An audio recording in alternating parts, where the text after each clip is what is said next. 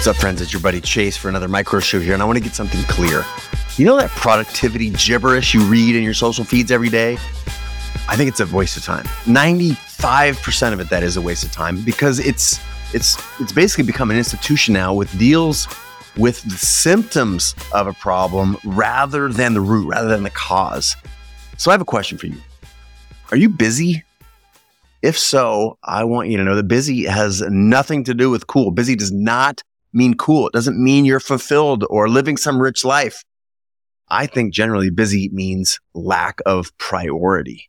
Now, somewhat controversial, but instead of finding ways to cram more 5-minute meetings into a day or accelerate that hamster wheel of all the emails that you're so proud of responding to or all the other stuff that you check off your to-do list, what about starting to think about cultivating a state of mind and a set of actions that'll actually lead to you unleashing your creative power, achieving some of these true dreams that you have in life? Regularly practicing your creative craft or your hobby or your career, whatever it is that you care deeply about, that's just one part of the story, it turns out. For every aspect of disciplined focus on your primary pursuit, whatever your goal in life is, whether that's your knowledge of light for photography or technique for blacksmithing or color theory for painting, I don't care what it is, there's a need for and a benefit to staying creatively nimble in a very broad sense of the word as well. For example, even though photography has long been my primary area of focus, I would say of mastery, I practice a daily habit of creating something outside, something beyond photography every day. That's whether it's writing 3 lines of poetry, making an amazing meal, scribbling some paragraphs for the next book, or some project I'm working on, playing 3 chords, the 3 chords I know on a guitar. Heck, any of those things, I try and do something outside the area of photography or business every single day. And what I found is by practicing a whole host of creative crafts beyond just the medium of focus that you are known for out there in the world or you want to be known for, not only do you stay creatively fit, but you are consistently and maybe even subconsciously reminding yourself while doing all this stuff that you can take an active role in shaping your future. Heck, simply by driving home a different way from the grocery store or picking up the kids or the office, driving home a different way, that programs your brain, that keeps you nimble.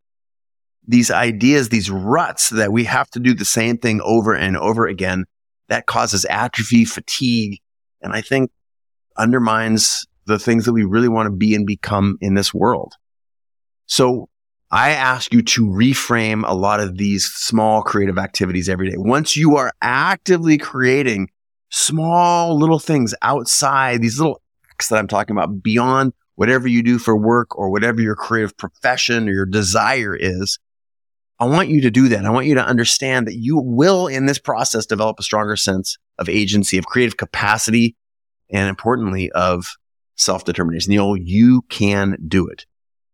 If you can take a photo, if you can write a paragraph or sketch a still life, you certainly can forge your own destiny. So think about this the next time. Creative cross-training. If you're a basketball player and you only shoot jump shots every day, you're going to struggle at free throws. You're going to struggle at cardio.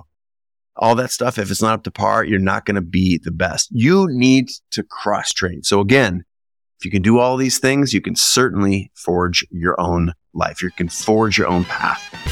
Until next time, your buddy Chase. All right, that's all for today's show. But hey, before you go, I want to say thank you for listening and also for engaging with the platform. Wherever you consume the show, whether it's on Apple, Spotify, Stitcher, anywhere, thank you so much. Reviews help a ton if you're willing to. And I want to let you know, in an effort to continue the topics we explore here on the show, or if you have questions, you can always direct your comments to me on all my social feeds. I'm at Chase Jarvis everywhere. But also, I will see your message quicker if you shoot me a text. That's right. I can text directly with you. The best way is to hit me up at 206-309-5177. I get a lot of text, so I can't always get back to you right in the moment. But trust me, those are my thumbs on the other end of the keyboard. So I want to say thanks so much, and I look forward to engaging with you soon.